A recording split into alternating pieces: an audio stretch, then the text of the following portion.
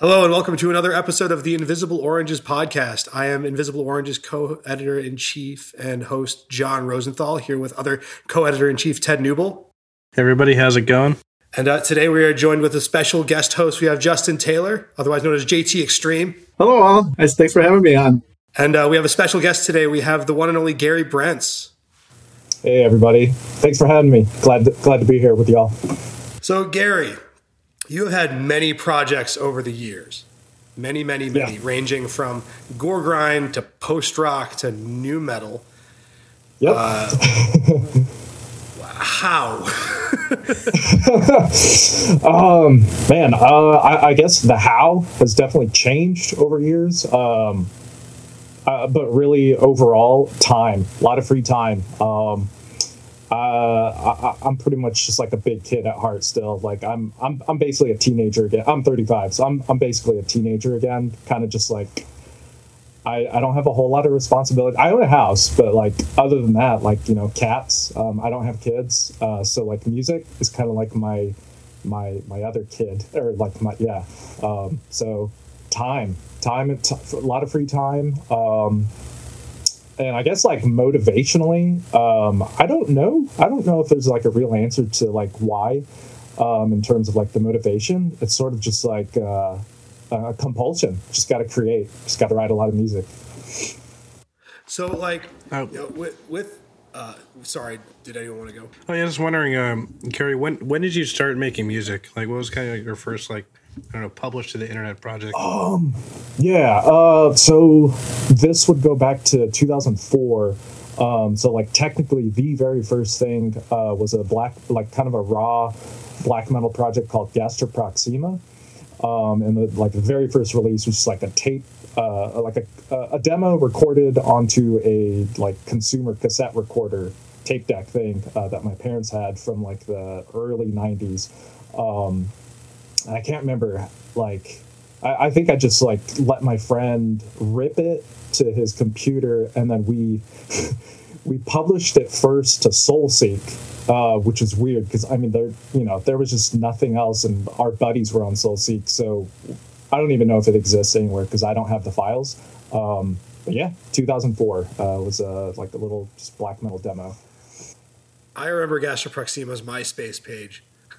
Yes, we definitely carved ourselves into the MySpace scene early on for a bit, as long as the project was still alive back then. But next after Gastroproxima, was that when Sal started? Let's see. Yes, it had to be. Actually, okay. Technically, it was a really naive, like post-rock kind of ambient project called From a Residence of Stars and Gnosis, which is essentially what my email is based off of. So I've had that since 2005, but I wouldn't really like say that was like super public. It was only on MySpace, so you know that was public back then, but that stuff doesn't exist anymore. I don't think I even have any of the music. Or if I do, it's buried in a hard drive. But to answer your question, right after that was Sal, beginning in, it had to have been late 2005, and that ran for a couple of years. Were those live bands at the time? Gastroproxima was. I think we only played like 4 shows in total before we kind of called it quits. We were juniors in high school, and so we were just like, oh, that was fun, and then we just kind of sort of went our separate ways. I went my solo project way, like, and then everyone else kind of was doing like the bands and stuff. But yeah. So Sal featured, and this is also something that follows with your many projects. Yeah. Very intense bass playing. Yes. Yeah. So, like, when did you start playing bass? Let's see. That had to be 2001. I was just starting high school. Well, it was like right before. So, like the summer before I started high school is when I started learning bass. And my teacher was naturally a jazz bassist. So, like, that kind of informed, like, some of that aspect.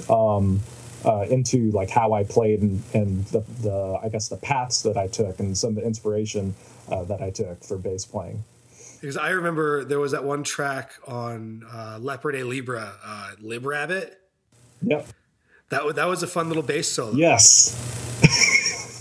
Yeah, essentially a bass solo over some MIDI drums. Yeah, man, that takes me back for sure.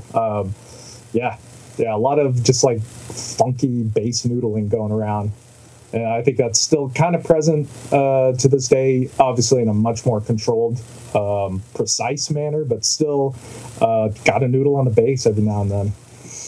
Well, because I think about jumping to the present, we have Memorrhage, your new metal project. Yep. And your playing is very much informed by Fieldy in that, I feel. Yeah, definitely. Yeah. That's funny because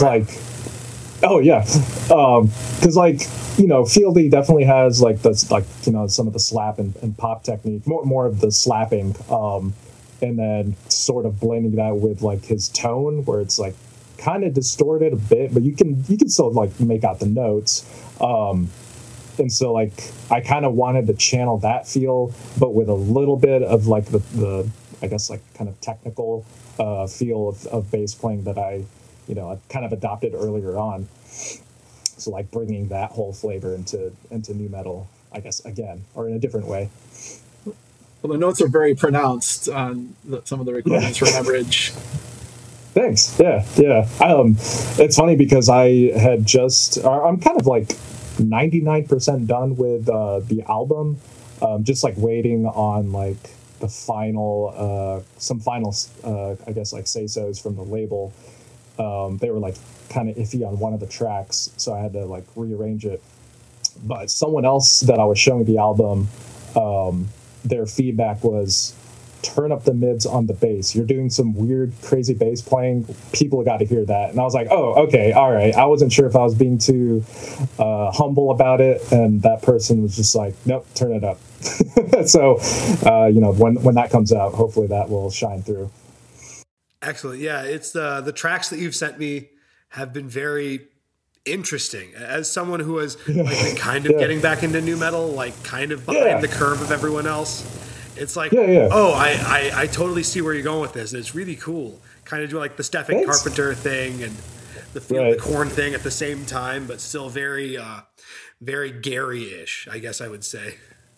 Thanks. Yeah. No, man, it's been a pretty crazy ride that I've just like, I guess like jumped into, or you could say like a redirect, because like new metal was like the first genre of bands that I got into as a kid. And then, I mean, I'm sure everyone who did get into it, not everyone, but like kind of a lot of people into metal, like more underground forms of metal, got out of it, and I did, like for years. Like I hadn't listened to new metal deeply in like 20 years, and something just like flipped the switch last summer, and obviously leading into the creation of the Memorrhage project. And it's just like it's sort of like reliving it all over again, but with like kind of the benefit of hindsight. What was it that caused the click for new metal? Man, so I guess it's a couple things. So like the first kind of big thing was that Woodstock documentary that came out last summer on Hulu. Watching that, I didn't get to go to Woodstock 99, but like I was 11 going on 12, so way too young for my parents to let me go to something like that. But I, knew about it at the time, and I wish I could have gone.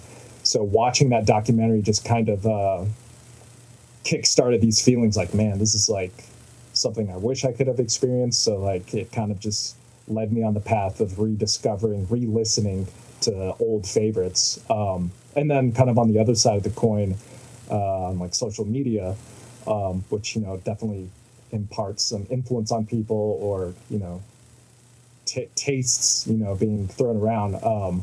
Holiday Kirk, who runs the Crazy Ass Moments of New Metal history, Twitter, and Instagram, all of that. Seeing that page gain traction, extreme amount of traction in a short amount of time, just like, you could say influenced me, definitely influenced me. So those two, I guess, parts of new metal kind of got me on this path. like reawoken what was just maybe just hanging out for a little while. I mean, because the Holiday Kirk, it definitely it's fun. It's always just fun when you come across it. So I could definitely see how that would spark that. Yeah.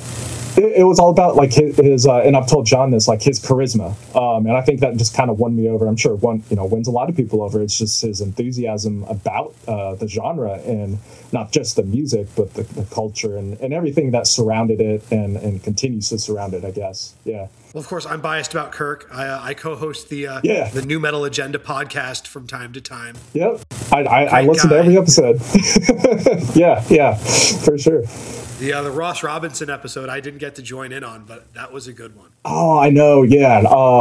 So far, I think that one has been my favorite, only from kind of a nerd aspect of, because I'm like super into production, obviously for many years, and so like kind of hearing his insight or reflections of the past about nu metal and about the first Korn album and stuff was cool. So it's been interesting watching your musical development and kind of this whole coming full circle thing. Yeah. Because for a while, your Cara Neir project was a crust kind of band, dark hardcore. Definitely. So like kind of like going through just the past couple of years even has been pretty crazy. So could you highlight some of these big changes? Yeah, for sure. So yeah, like really, like you said, kind of in the beginning of Cara Neir's trajectory and discography, we did and do change a lot, but especially in the past 2-3 years where we made a kind of seismic shift to like this chiptune influenced black metal-ish, screamo-ish, grindy genre soup of a couple albums. Honestly, a lot of it's sort of stemmed from what I have been experiencing with like this nu metal resurgence, nostalgia.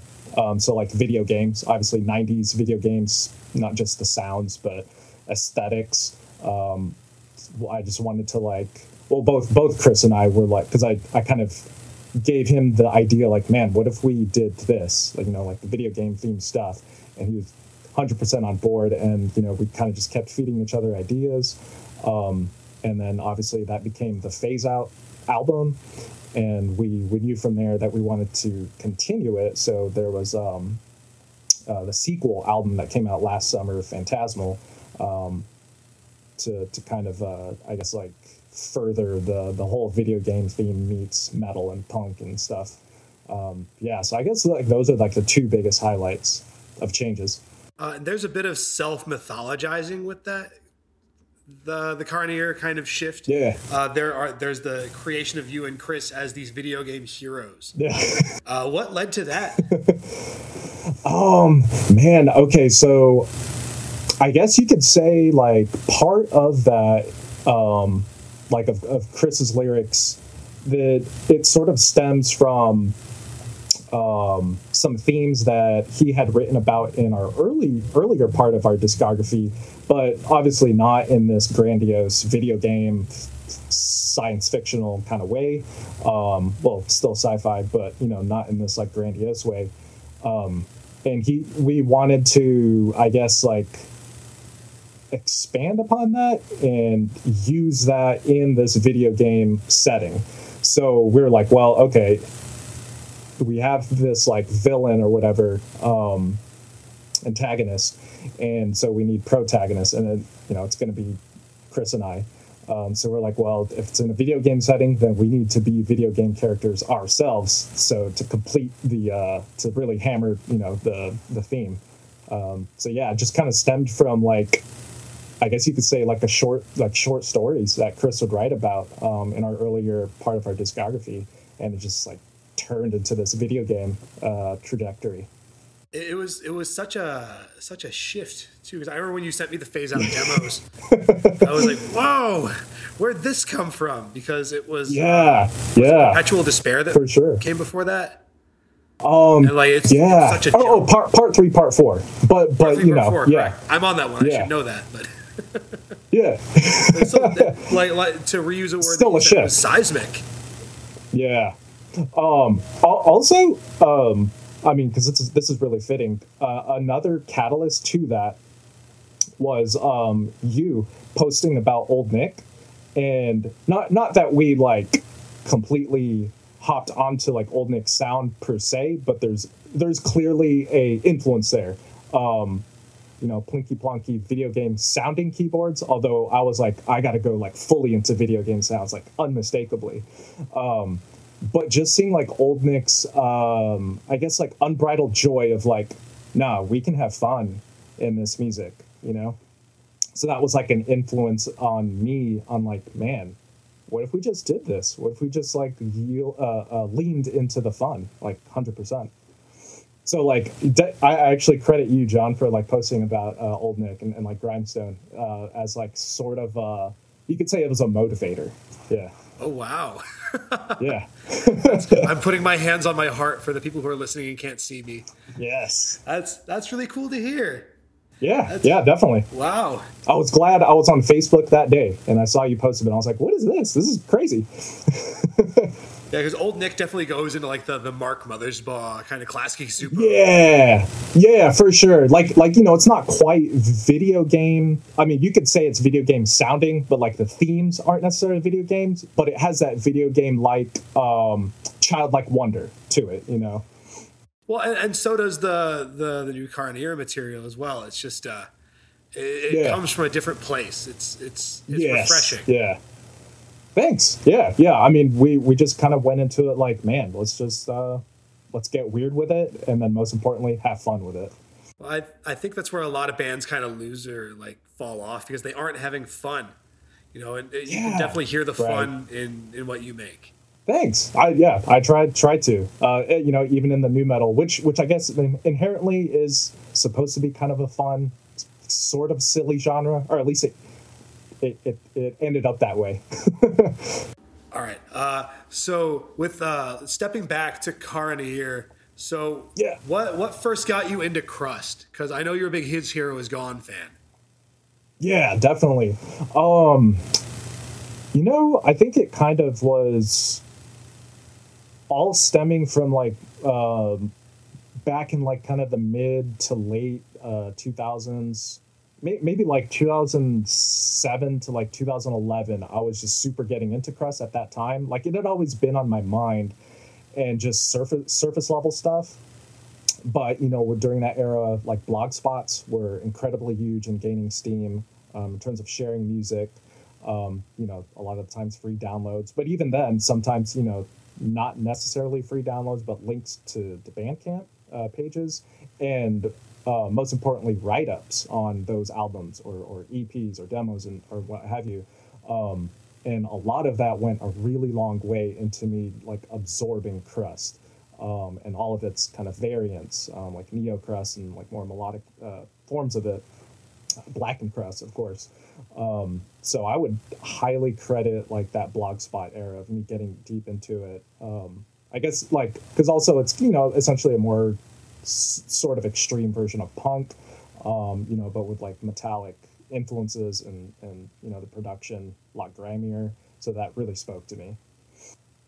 Yeah, I credit the Blogspot era for like me developing my taste as well, in the sense that I don't have taste. I just like everything. Yeah, same.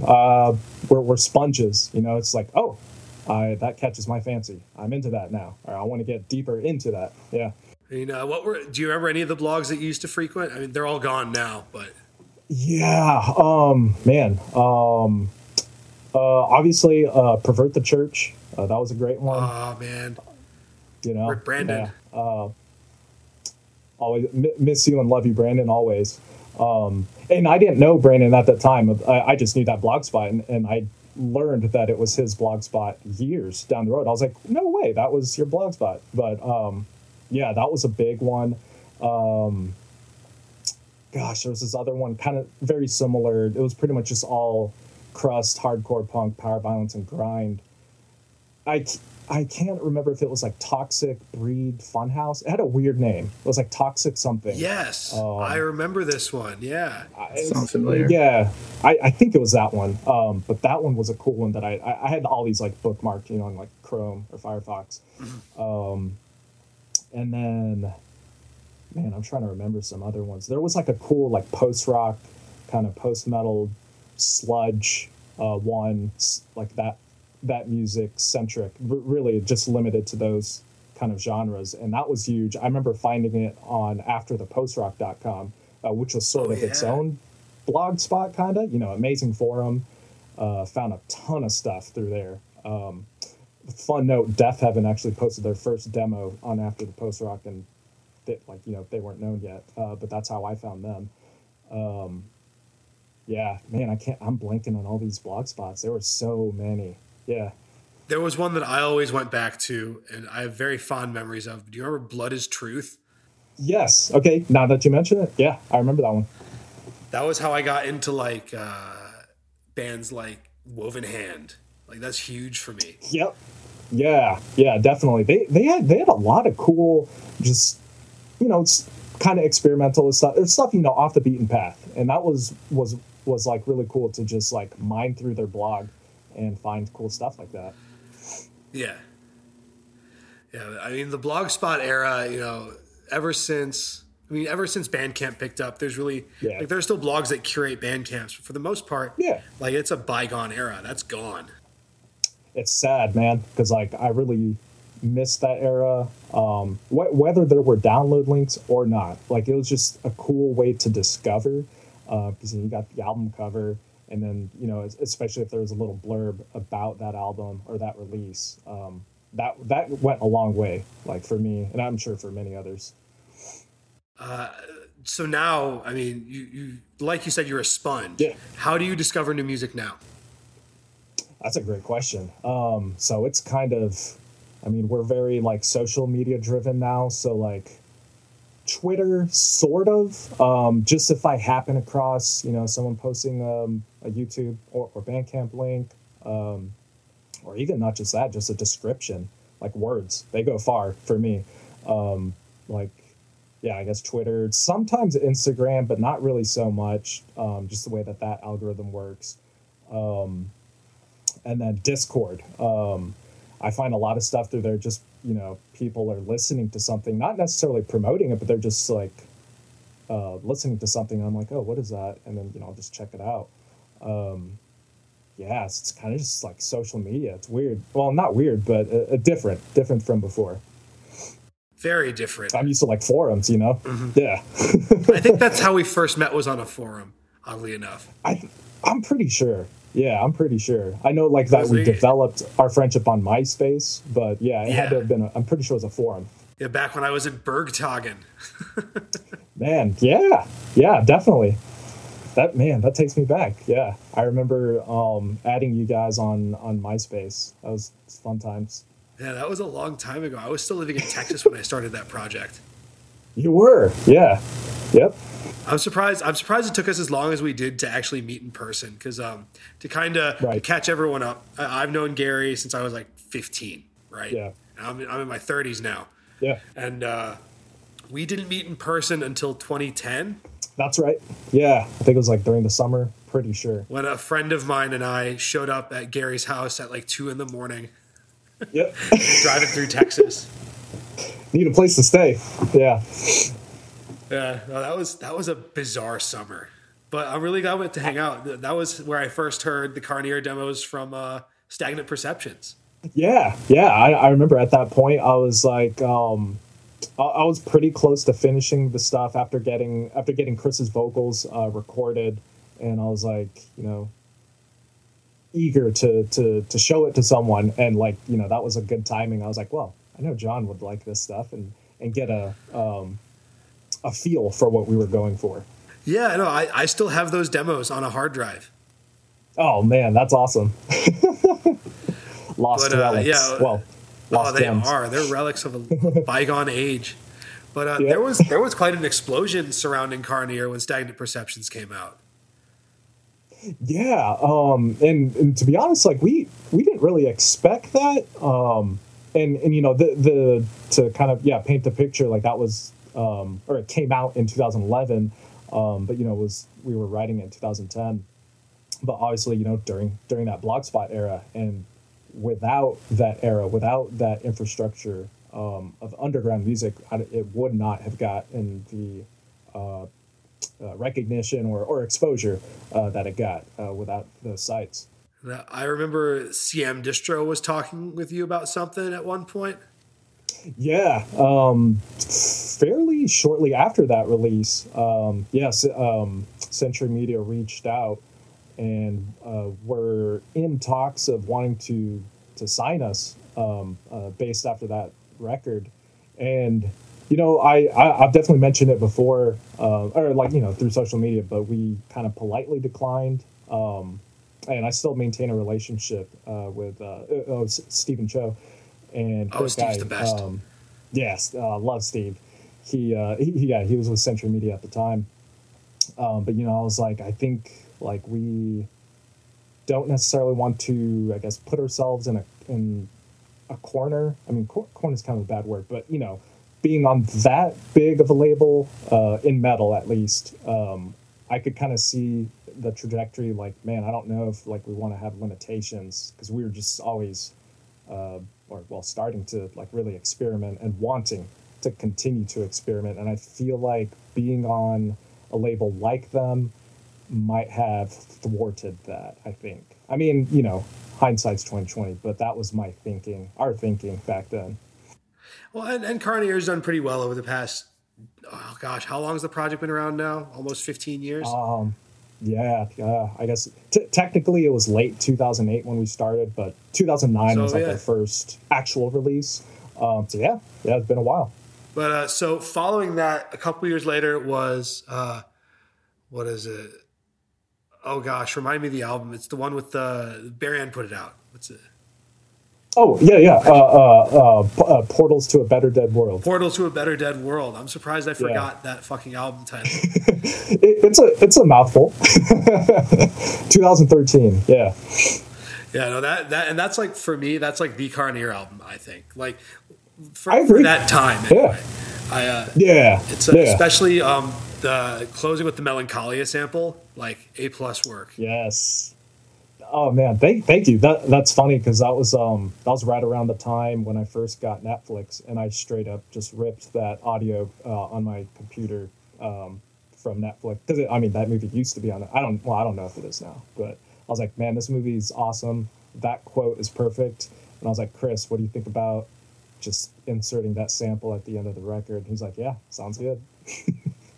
Yeah, it's a very interesting album. I remember you telling me some stuff about how you got the tone for that record, because you said you were mirroring Page 99 and Tragedy. Yeah. So what's funny is at that time I was getting much deeper into production, DIY recording and stuff, and there was this like method of EQ matching of like guitar tones on finished published albums, or you know, songs or whatever.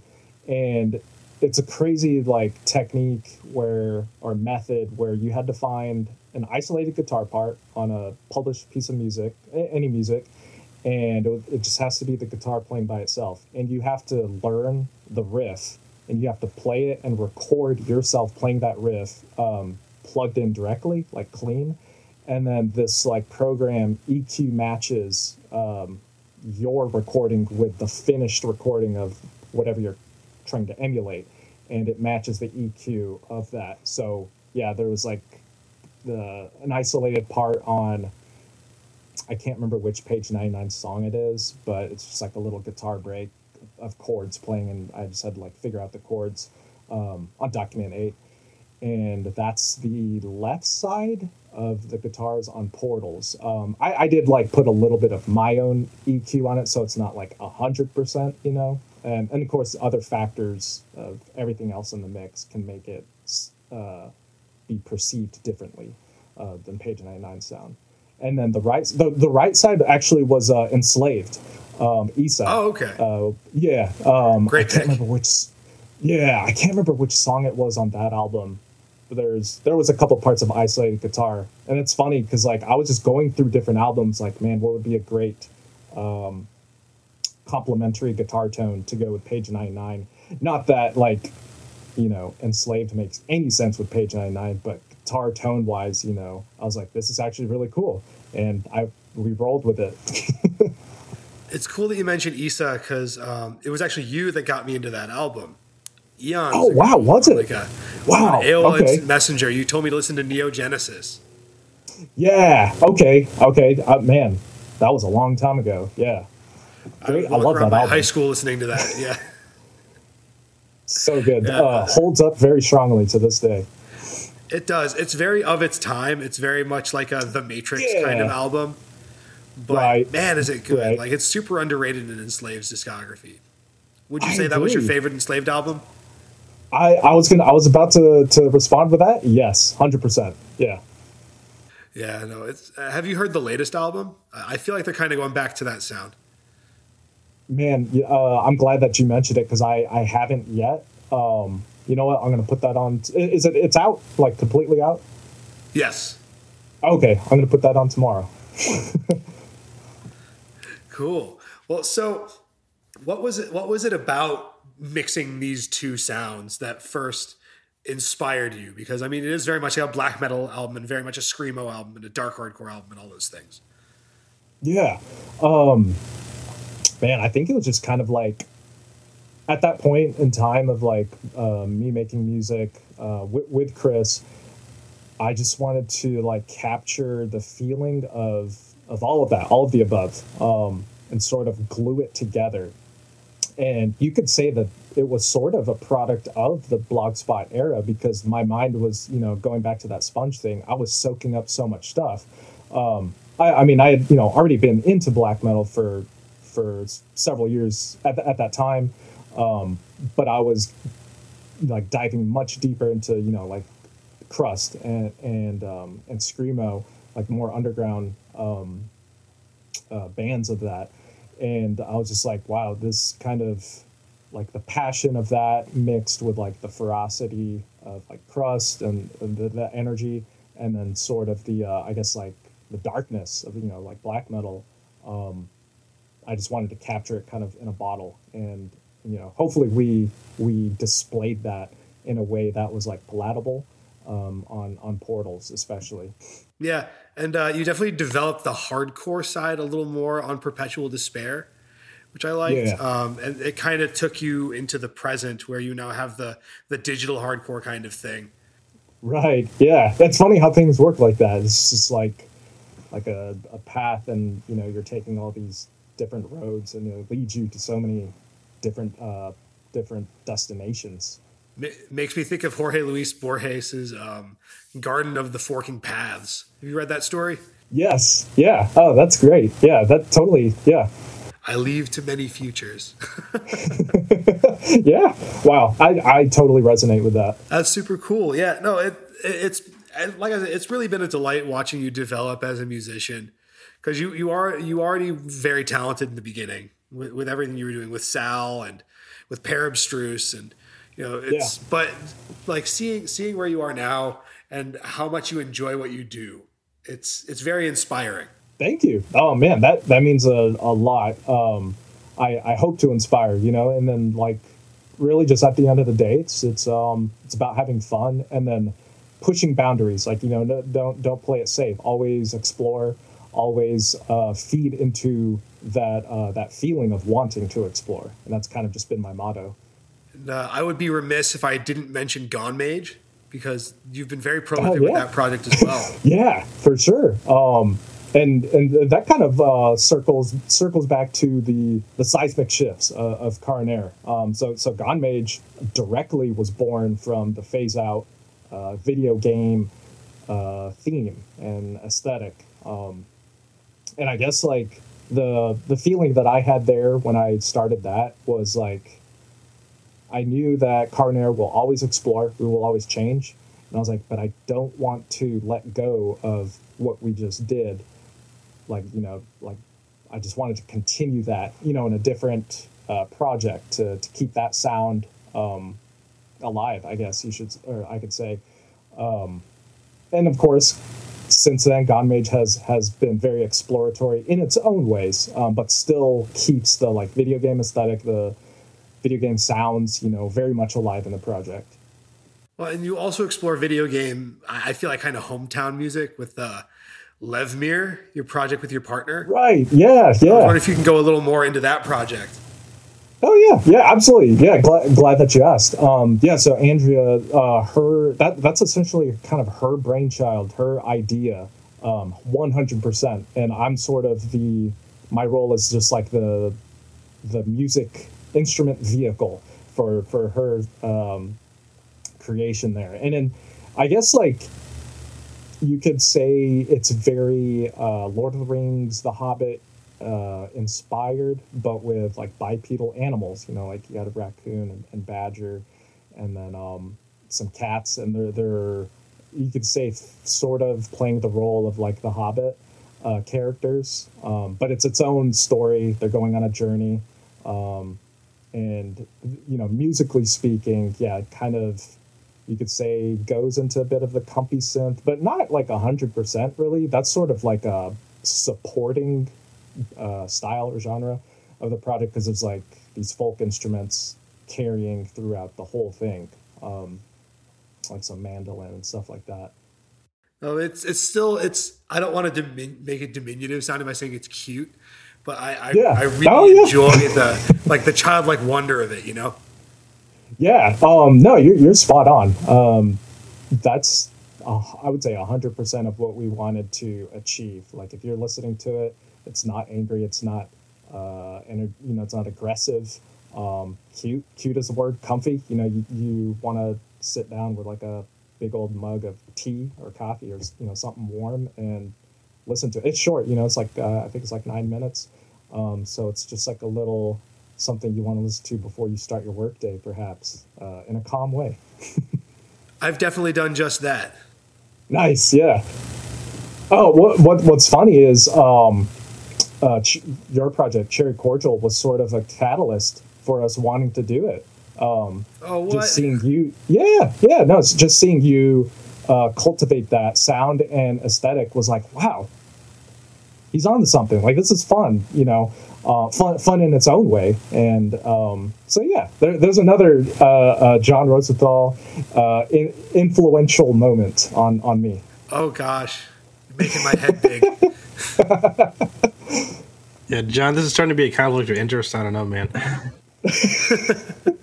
I'm interviewing you. Yeah, I mean, conflict of interest. Shit, I've been on Cara Neir records, multiple. Yeah, definitely. We don't really. Yeah. We've sort of seen you as like a. We accept John from that role, otherwise we can't cover anything. We've sort of seen you as like honorary third member, over the whole discography. Yeah. Oh man, I didn't start doing anything until Perpetual Despair, I think. Yeah, for sure. But you were there even, I guess behind the scenes. Obviously, like we mentioned, I'd show you stuff ahead of time, just to sort of get you in the loop, or be ahead of everyone listening to it. Yeah, but gosh, it's funny. There are Cara Neir releases I forgot I've been on. The split with Fleshborn. Yeah. Man, that is a big one.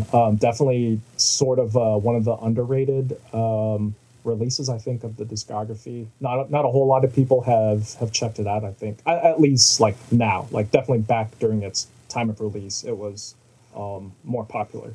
Well, and that was more of a local split for you because Fleshborn was based out of Denton. Yeah, that's right.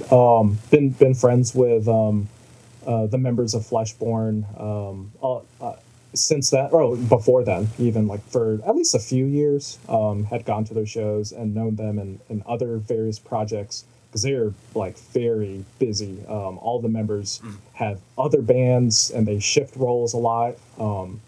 And yeah, Fleshborn was just kind of like, wow, we should do a split, and we just made it happen. Yeah, I got rid of my records. I don't know if I told you this or not, but I held on to my copy of that one that I found at Reckless Records just down the street.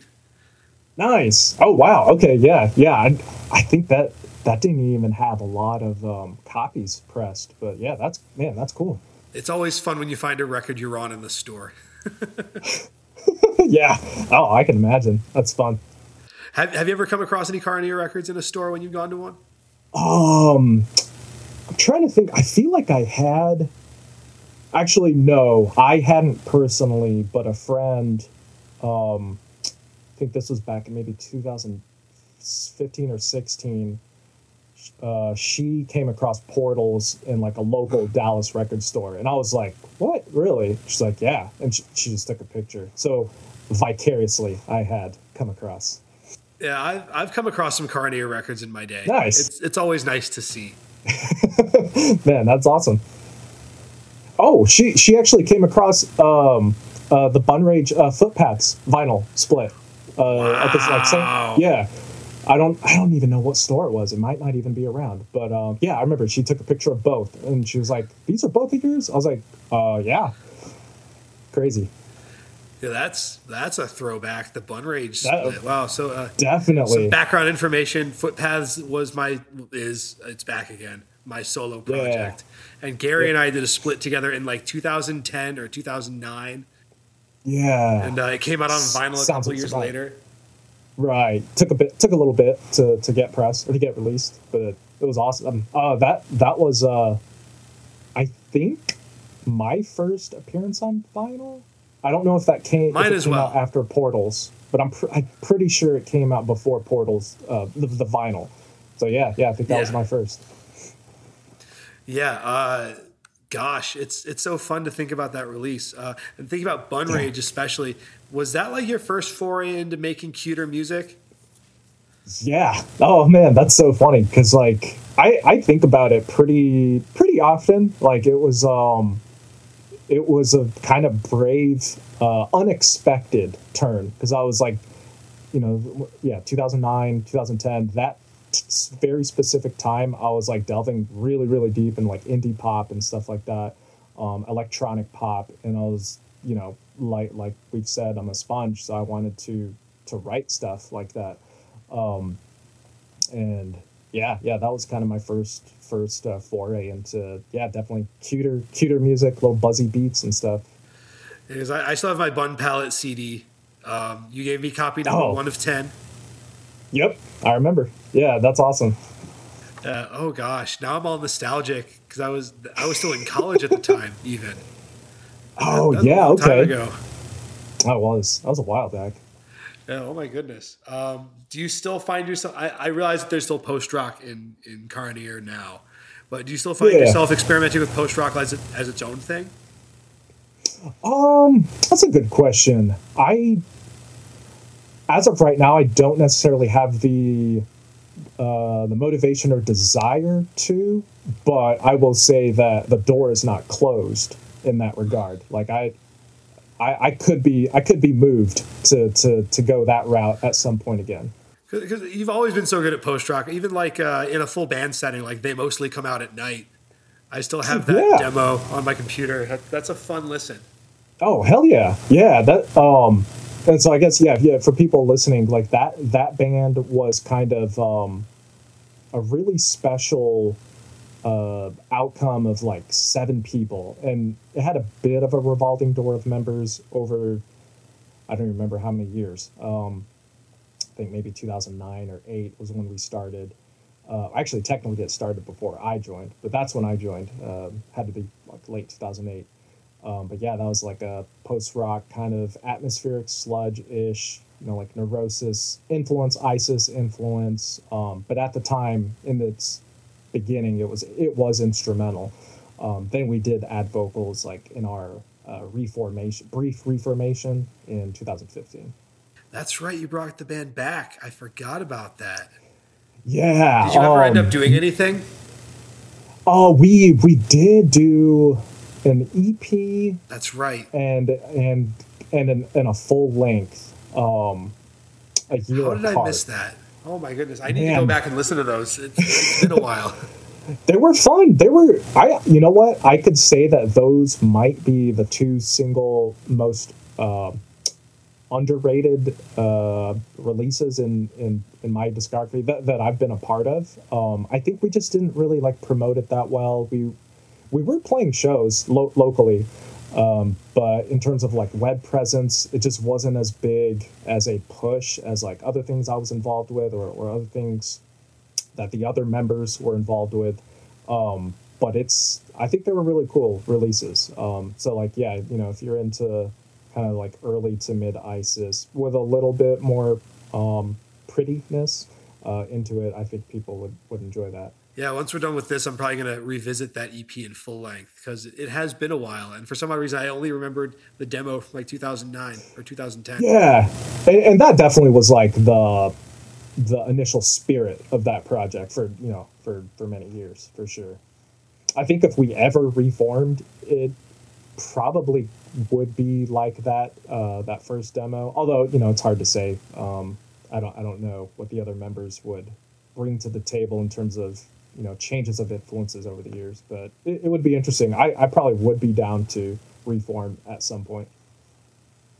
That's cool to hear. It's nice to hear because some bands end and it's just like everyone hates each other.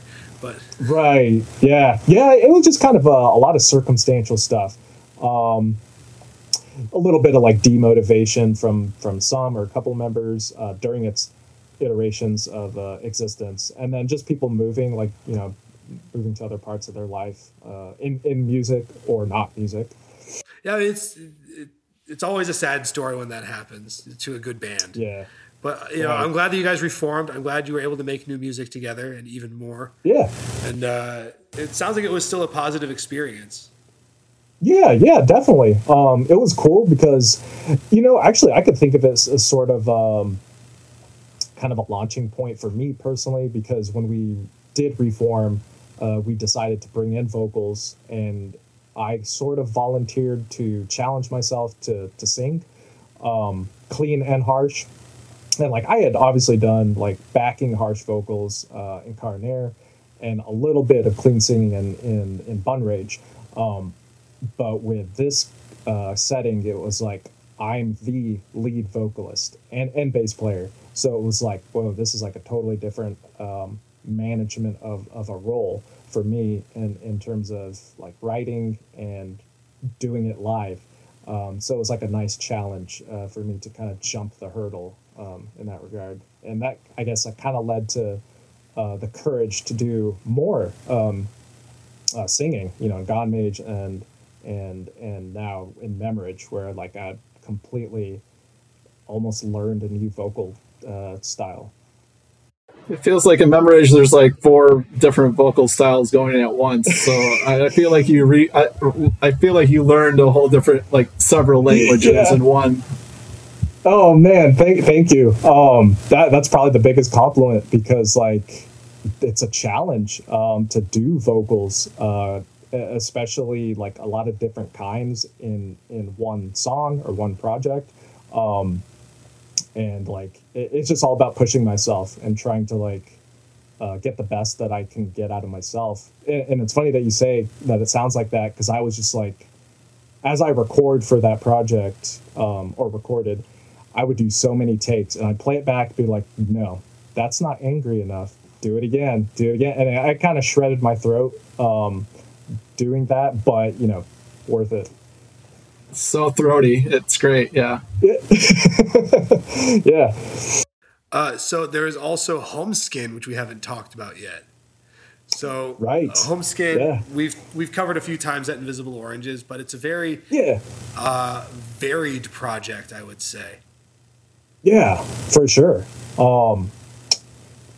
That man, it almost feels like a fever dream to me. Because I started it November 2021 in a very spontaneous way. I didn't really have any predetermined like I'm about to start a new project. It just started like one night, and I was like, oh, this is a new thing. This is too dark for Goregrind. This is its own thing.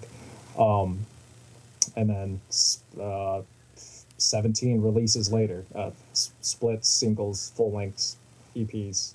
All that, 17 pieces of music later, and I ended it. But I knew that I wanted to have a specific amount of releases for that project. And like you said, go through a varied sound. Yeah, because it was the first album that we debuted that was with the 9-track kind of 10-minute album. Yeah. Yeah, super short. Yep. Yeah. That was fun. That was really unexpected when you sent me that, because like I've always known you to be a Screamo fan, but it was oh, you made a Screamo album last night.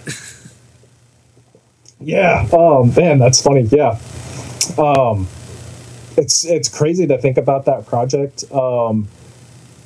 And as you said, yeah, like last night, all of the releases were made in a very, very short amount of time.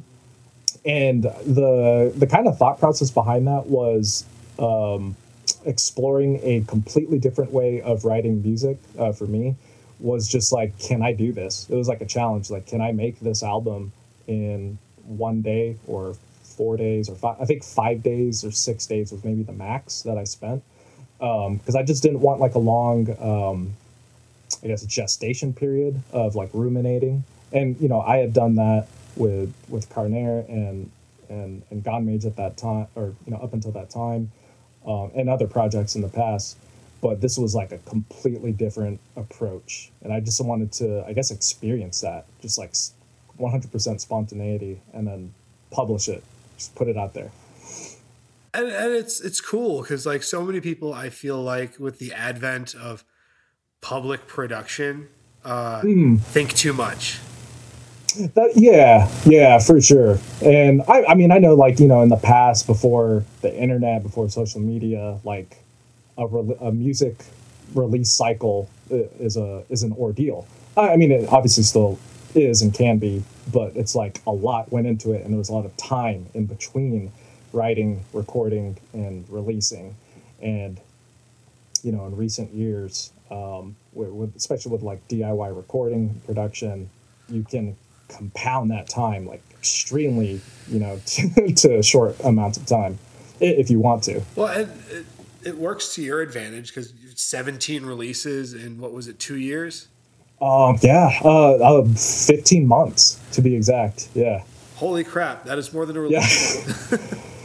Yeah, so, some were multiple per month. I think I can't remember, but there might have been only like a month in between, at best, in between like any given release. Maybe 2 months.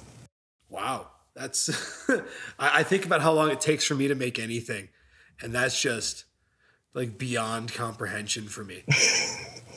Well, I mean, to be fair, a lot of it stemmed from the beginning. So like I would set like a foundation, and I know like you said, the project did go through different sounds, but like it stemmed from the very first EP for that project. I had kind of just everything that I wanted a certain way for it to sound like, and I was like, okay, I'm just gonna keep all these settings and only modify it a little bit after every time. So I'd just be ready to record and write simultaneously and not worry about production much, like it's already like done. So I'm just like writing into a finished production, and you just put like a little bit of changes at the end, mainly with like guitars and like drum EQ and stuff like that, and a little bit on the vocals. So it's just like always ready to go. And you saw this coming. I'm going to ask about it. Yeah. Tell us about Sugar Highlands.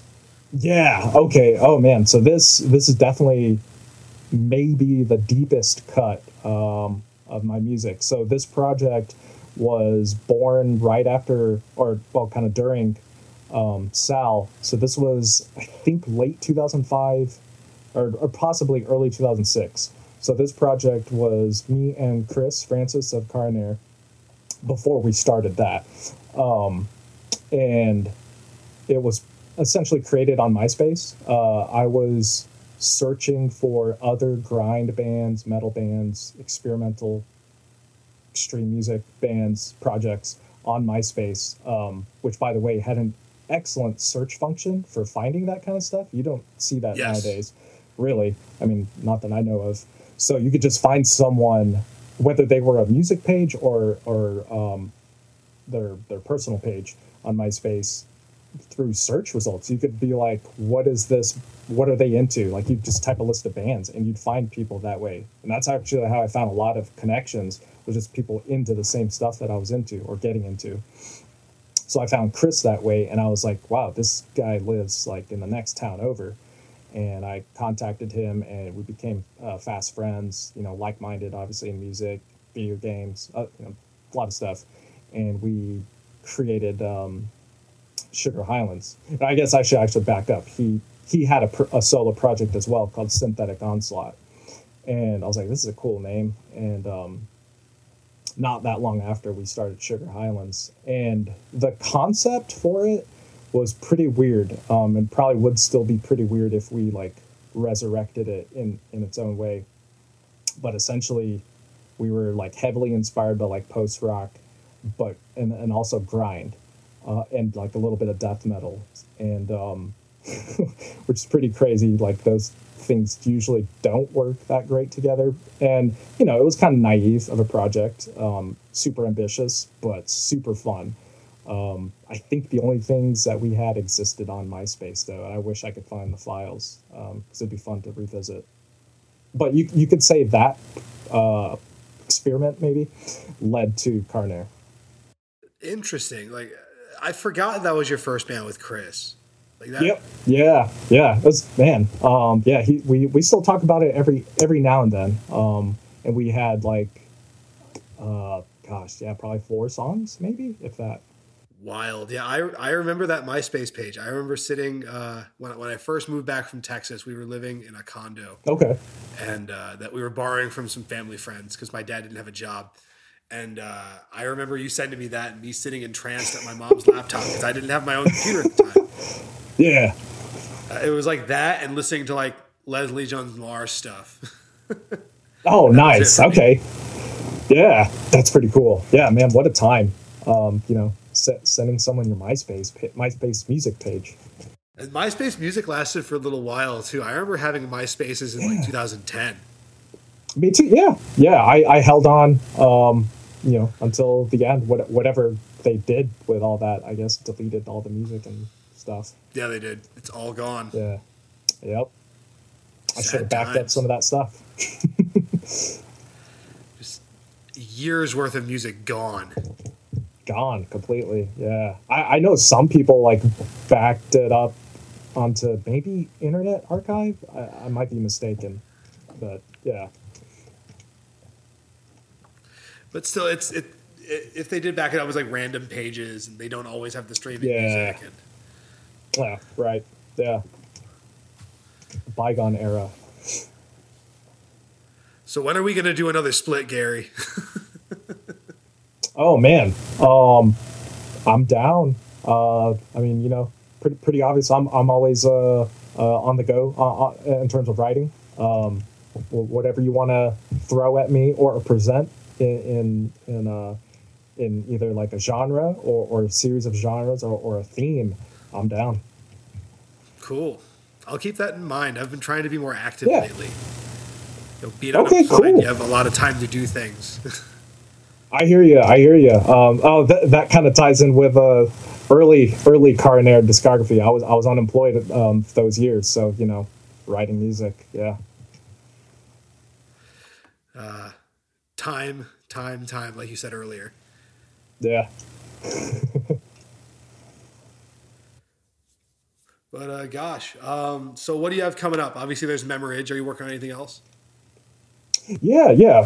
So that's coming out in the summer. I don't have a date just yet, but aiming for maybe mid-June or mid-July. Hoping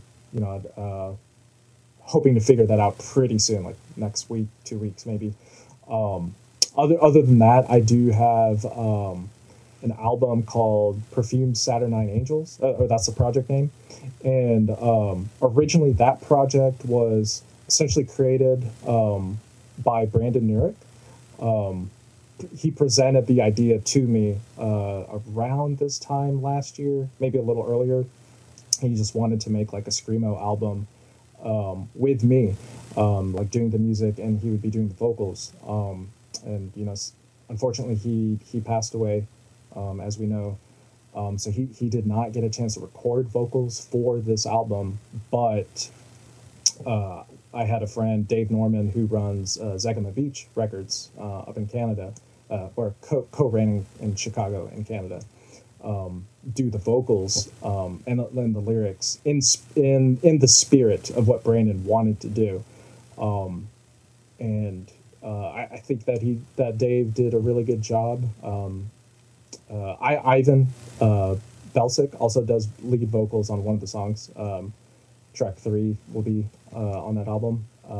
I do a little bit of backing vocals, but pretty much the instruments was my primary role. So that's coming out on Zegama Beach. We don't have a date for that either. It might be May. Just not sure yet. We have some tapes coming out for that. And then those two are kind of the big ones this year. The third one is kind of up in the air, is the next Gonmage album. This one's going to be called Astral Corridors. And this one, you could say, is outside of the first 3 albums in sound and theme a little bit. I mean, it kind of follows still the video game trajectory, just in its own way. But sound-wise, it's much more like the Master of Disgust EP, the Wario themed kind of chiptune war metal, as I dubbed it. Kind of in that, more in that heavier side of things. I don't know when that's going to come out. I'm hoping this year. I'm about done with finalizing the mix for it, and just kind of figuring out what to do release-wise. So maybe sometime later this year. Gary, are you gonna have any? Are you gonna have any video coming out with Gonmage? Because I really enjoyed your Penny Hardaway and the Hood video that you did, and I think I feel like it's really very fun to see, just the artwork and persona that you do for every project. So I just kind of wanted to know if you had anything plans like that for Memorrhage or Gonmage. Oh man, JT, that is an amazing question to bring up, because and I've said this before, you were the main inspiration for me having the courage to do a video that I did for Gonmage. It's so good. Probably yes. It's great. Yeah. I am sure that I will do more. Not sure when, but there will be more of that silliness for sure. It's infectious. It's impossible to resist. Yeah. Thank you. And that kind of goes back into having fun, because that's just the best thing about art. Just having fun with it, or it's cathartic. It's moving you in some way. For those who don't know, Justin has done many wonderful dancing videos and dancing review videos for metal albums. Absolutely amazing. And, they are wonderful. They bring joy to me and to the bands that he hypes. Yeah, that's the best way to put it. It's just his hyping love for a recent release. Yeah, thanks. Yeah. I would say it is a treat of the internet to every time that you post one, and it's just like, oh, my day is now better. Thank you. Glad to hear that. Justin, when I sent Doldrum your dance video, they said it was the best reaction they'd ever had to their album. That was one of my favorite ones. Yeah. And we messaged on Instagram where you connected us, and there it's just now you have that bond with the band. So it's right. It's so fun. It's fun. It's fun as hell. Love it. I wish I could dance like that. Just go for it. Don't even care. Just go for it. Yeah, just send me the moves, and I'll edit it, and we'll fix it in post. It'll be great. There you go. Okay. Fuck it. We'll do it live. Yeah. Oh man, yeah. Impromptu. Those are very fun. It all goes back to like you were saying. It all goes back to having fun and right. Enjoying what you listen to and enjoying what you do. And there isn't enough of that right now, I think. I think more people are starting to have fun, sad. But yeah, I think it'll get there. I think it'll get there because there's a little bit of escapism to it. like I was just saying, like, oh, my day's not better, because someone else had fun with something that they enjoyed, and I enjoy and others enjoy. So it's just like, in the enrichment of life, day-to-day stuff. Real quick on the fun part, though, in your promo photos for Memorrhage and just kind of the garb and new metal attire that you have, can you tell us how much Adidas you already owned prior to Memorrhage, and kind of just the wardrobe in general? Yeah. That's funny. So I'm in it now. This Adidas jacket that I'm in, I've owned since 1999.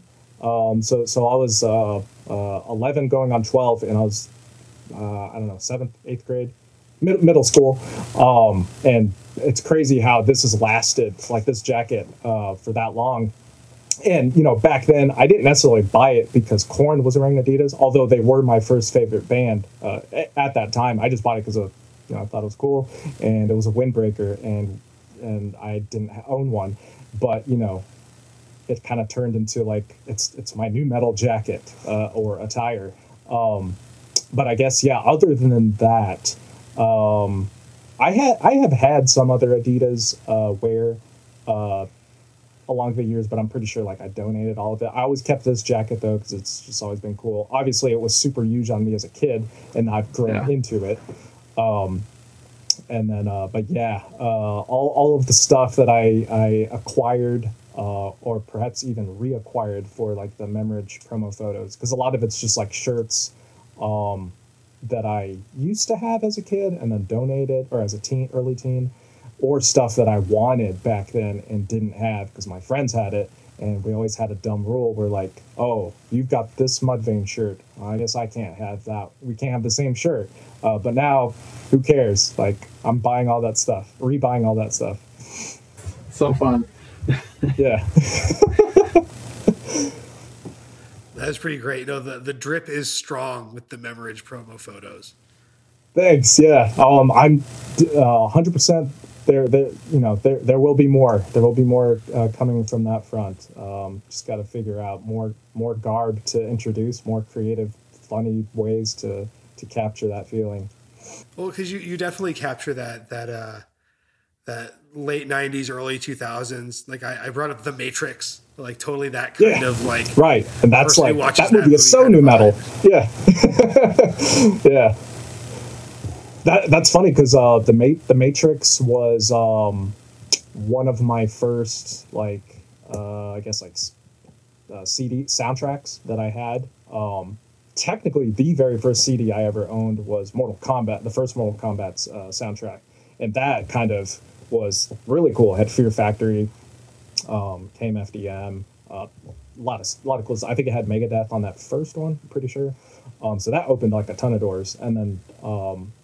Matrix was like kind of another big one, and then other action sci-fi movies of that time. I mean, Queen of the Damned was definitely a new metal movie. Queen of the Damned, yeah, definitely. That may be the most new metal movie of all time, since like Jonathan Davis vocals are like in those songs. Yep. And there's like Static X in the soundtrack, a bunch of stuff. Man, that's a good one. I remember seeing that in the theater. That was that and Ghost Ship was a pretty new metal movie. Wow, yeah. I kind of forgot about that. I had thought about it. I think I had rewatched it like last year or sometime. But yeah, no, that's a great one. Yeah, Mudvayne song being in that one. Exactly. That was one of my first real Mudvayne experiences. Was that movie coming out and like me hearing that new song for the first time. Yeah. Like, oh, yep. Okay. Whoa. Yeah. Being new at playing guitar and like gingerly tuning down to drop C. Right. Yeah. Crazy bass lines. As people now revisionists saying, Seinfeld bass lines in new metal. I mean, Justin Martin. Yeah, he definitely. They let him do whatever he wants. Yeah. They did that. Yeah. It's funky. Like it's cool that they're dynamic, that it worked out like that, because the guitars aren't necessarily technical, but the bass is, and I would say even the drumming. So just like the low end, the foundation is like kind of much more technical than all of nu metal, but the guitars are still like accessible. So like they had a cool formula for the early sound, especially. Peoria, Illinois' finest. That's right, Illinois. Yeah. Yeah, no, I always remember. I remember being very proud of them being from Illinois, but I don't really like Peoria all that much. So. Oh, okay. Yeah. Yeah, but gosh, so at this point, I feel like Have I asked about every single project of yours, Gary? I feel like you have. Are there any I've missed? Salamoth was kind of a big period. Salamoth. I even did vocals for Salamoth that one time. You did? Yes. Yeah. That was a really cool sci-fi oriented death metal project. I had from, I think it was 2016, and I ended it earlier last year, January of 2022. And I think I could have done more with it, but I felt like creatively I sort of hit a stopping point, and I was like, I'm not going to force myself necessarily to continue it. So, and at that time, I was doing Homeskin, or just the very early stages of it. And so I was, my tastes were just shifting, and I didn't want to force something out of Salamoth. But, for those unfamiliar, that whole project was like almost like a fan fiction of Magic the Gathering lore, but with my own creations, like of creatures and like obviously like moth alien beings, like ones that were like mystical, ones that were like chaotic and evil, and like sort of this nature versus technology sub-theme of that whole project, with a Magic the Gathering filter put over it. A lot of the songs from that project were straight up just Magic the Gathering card titles, sometimes just like completely, or like mixed with others. Yeah, that was a really fun project. I guess on that note, I would say I'm not done with death metal. I'll definitely revisit it at some point. Just don't know when. Yeah, no, Salamoth was really fun. I really, really, really, really, really liked that last album quite a bit too. I mean, granted, I'm on it. Thanks. So I kind of feel a little proud of it. But it's, yeah, no, great complimentary piece to it, because like I was looking for an extra texture that I couldn't necessarily do myself, and I was like, John's vocals, like I could hear it in my head, like as I was like mixing it. I was like, man, that would be the final layer to add. Well, it's nice because, like, to use a Magic the Gathering term, that project really had trample to it. It there you go. Hits you right here. I'm hitting myself in the chest. That was the vibe that I really wanted to go for. Yeah, and what's funny is the project was kind of born also out of spontaneity, like Homeskin, but in a different way. I was like kind of fiddling around with an HM2 clone guitar pedal on guitar, and I was just like playing some riffs, and my friend Zach, he was like, you should record that, you should like record something. And I was like, maybe I will. And I was just like recording stuff, and it turned into Salamoth. It turned into a project, and then like the gears started going like, what is this even going to be about though, because I need like lyrics and a theme. And at that time I was getting super deep into Magic. So that was like my vehicle or launching pad of like, okay, I don't want to necessarily write about Magic the Gathering lore, like pre-existing lore. I want to sort of make my own version of it. So, like basically a fan fiction within the Magic the Gathering multiverse. I mean, that's awesome. That really touched onto an early love of mine. I loved Magic the Gathering in middle school and high school. I think you're more of an old school player of it. I was around during the Urza times, yeah. Man, I wish I was. I knew about it, but I did not play the game until 2016. So essentially like the start of Salamoth. Yeah, I wish I played it back in the day. Yeah. I was always really bad at it. I had nice cards, though. Hey, did you have fun? Yeah, that's pretty much it. Yeah. No, I love I still love the game today. I don't play as much as I did. I got like super ultra competitive with it, like playing out in big tourneys. But now, post COVID, things died down on that front for a lot of people. Obviously, they still do tournaments and stuff, but I sort of shifted priorities, obviously, to music, or more into music. You know who's a big Magic the Gathering fan? Is John Darnielle from the Mountain Goats. Yes. Oh, man. I love every time that I see him post about Magic on Twitter. And it's super fun to see that. He's a treasure for sure. He is. He's great. You need to play a game with him. I think that'd be really fun. Oh, that would be a dream. I would love that. Also, Chris Pacula, on he's sort of kind of known on Twitter. Meddling Mage, who has a card named after him, Meddling Mage. I'm actually in his Discord server. I don't talk that much in there, but we acknowledge, we know who, or he knows who I am, and obviously know who he is. But he's a really cool guy. It's awesome to see him post about metal, because like he's more known maybe globally as a Magic guy just because he has a card after him. And I didn't know that he was like super into metal, like until I got on Twitter. Like I knew who he was, but I didn't know he was like super into metal as much as he was or is. So it's awesome to see like that, another crossover, metal and Magic. I mean, there's always been crossover between like the nerdier population getting into metal. I remember going to tournaments and everyone talking about Dream Theater, that's true. There's always been a link there, like fantasy stuff, D&D or D&D-esque stuff crossing over with metal. That was how I found out about a lot of bands, was going to Magic tournaments back in high school.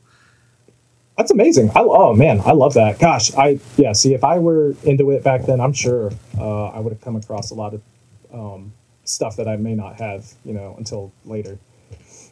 Yeah. No, it's fun the way you discover things. Like just going back to like blogs and word of mouth and social media. It all kind of it all revolves around us. It revolves around our taste. We find new things. Yeah, and it's kind of like a snowball effect. Like especially social media, things can gain traction, and it's like, oh, what is this? This cool new thing, or this cool old thing that people had somehow never heard and rediscovered or something. Yeah, reissues are a treasure always. Yeah, definitely. But gosh, with Soul and Loth, does that cover everything? Did we cover everything that you've created? I'm pretty sure. Trying to think, circling back in time. Because I brought up Pear Abstruse and I think that you did. I can't think of anything that's missing. That's amazing. Yeah, that's we wild. spent 90 minutes talking about everything. Oh man, that's pretty crazy to in retrospect, just touch on everything like that.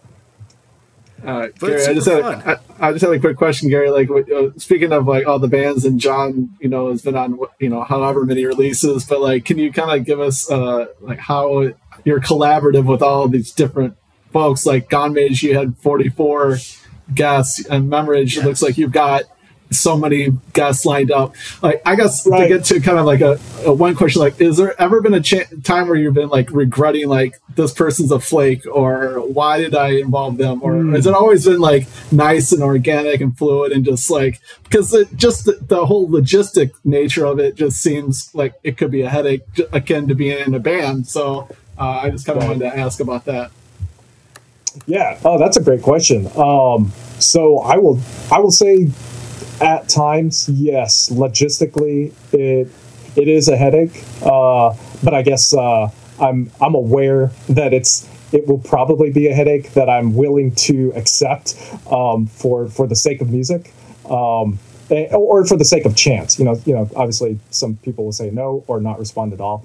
But when it gets to the stage of like, yes, I would, I'd love to collab or have a spot on your album or release. There is a fair chance of logistical kind of hurdles. But overall, I would not say that I've regretted any, collaborations or anything like that. I guess I will also say I sometimes am a little impatient in recent years, only because I've put myself on this, like, I got to do this, I got to, like, I have like a kind of outline in my mind. So sometimes I'm not mad at anyone that I've collaborated with, but it's like, I feel like I might be going maybe a little too fast for everyone else's speed, which is, something I'm trying to hone in on. But yeah, overall, I love collaborating with like so many different musicians. And yeah, like you said, with Gonmage, another shout out to John for being able to, I guess, like, manifest getting Mirai from Psy on one of the songs of that album. He does lead vocals on the song with like many other guest vocalists, a lot of guests on that song. But John kind of put me in touch to get to the right channels to contact Mirai, and that was pretty funny because Mirai was like very direct in our communication. So I sent him like a long story and paragraph of what Gonmage is and about what the album's about, and then the prompt of the song. He's like, I mean, not verbatim, but basically he was like, okay, I'll do it. And I was like, oh, okay. And then, send him the stuff. And then a couple of months later, he just, sends his vocal file. So that's a cool spot in my discography to think back on, years from now. And you also had Trevor on that album, right? Oh man, so I did not get him on that album. I was I wanted we wanted to. I obviously wish that it could have happened. He is in the credits in terms of me dedicating that album to him. In wake of him not being on it. Yeah.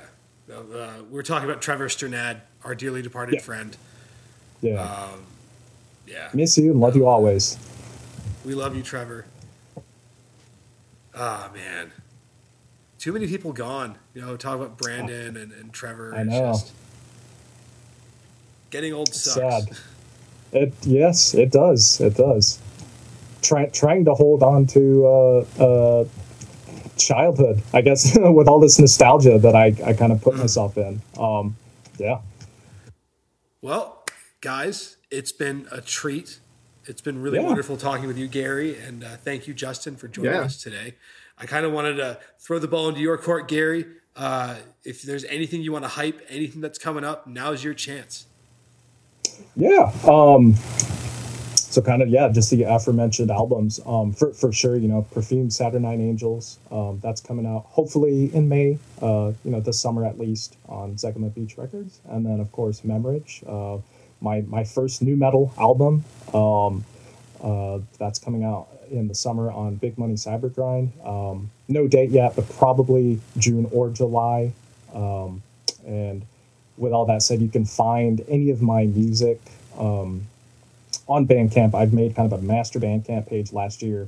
I'll spell it out: lilangisla.bandcamp.com. And this is sort of like a quote unquote label page. It's not a label, but it behaves that way, sort of, or presented that way, where it has all of my albums through all of my various projects, or at least like 95% of them. Like some of the stuff I've been involved with in the past isn't on there, but most of it is.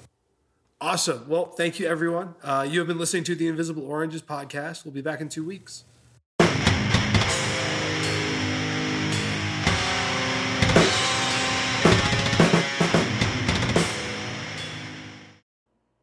Thank you for listening. You can subscribe to Screaming Bloody Oranges, the Invisible Oranges podcast, via Apple Podcasts, Spotify, Google Podcasts, Podbean, and other streaming services.